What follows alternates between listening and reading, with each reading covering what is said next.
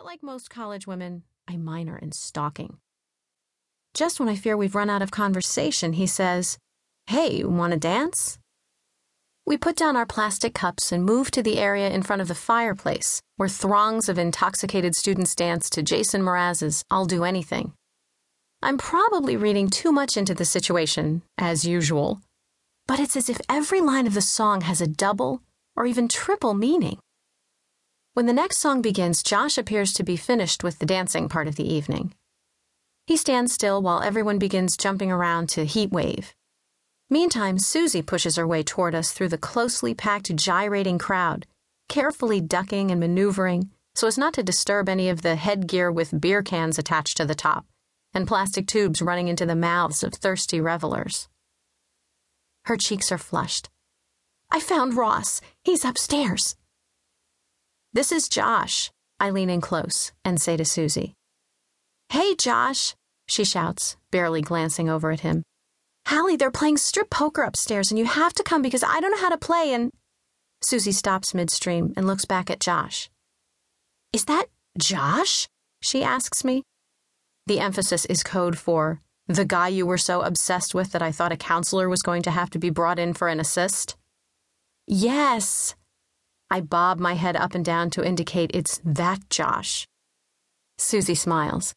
This translates to, "He's really cute and you're going to get lucky tonight." "You said that you found Ross," I remind her. Susie grabs both our hands. "Come teach me how to play strip poker." "Actually, I'm not much of a poker player," says Josh, holding his ground. "Me neither," I lie. I've been playing poker since I was 7, but why appear anxious when Susie is going to close this deal for me? "Please, you guys." She pulls us in the direction of the wide staircase that empties into the back of the living room. What might soon qualify as a 3-alarm blaze is now roaring in the fireplace. The room was already hot and redolent of spilled beer, and now it's becoming filled with thick gray smoke.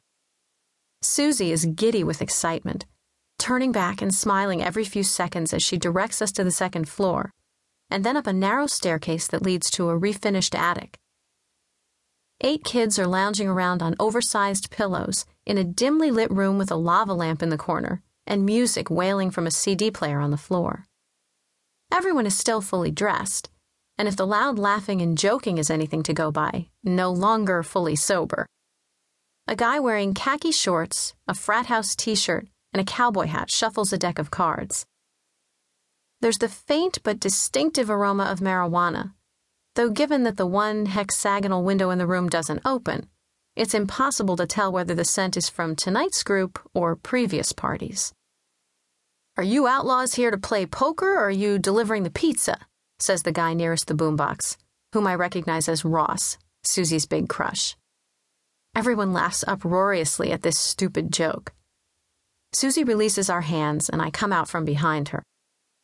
A girl named Jennifer and a guy named Kevin, both of whom I recognize from my freshman dorms, say, "I didn't know I was going to play against Hallie Palmer, and now things are really getting exciting." It's not unknown for me to sit in on a dorm game and clean up a pot or two. Most of the kids aren't exactly strong opponents to begin with. However, they usually drink while playing, giving me an even greater advantage.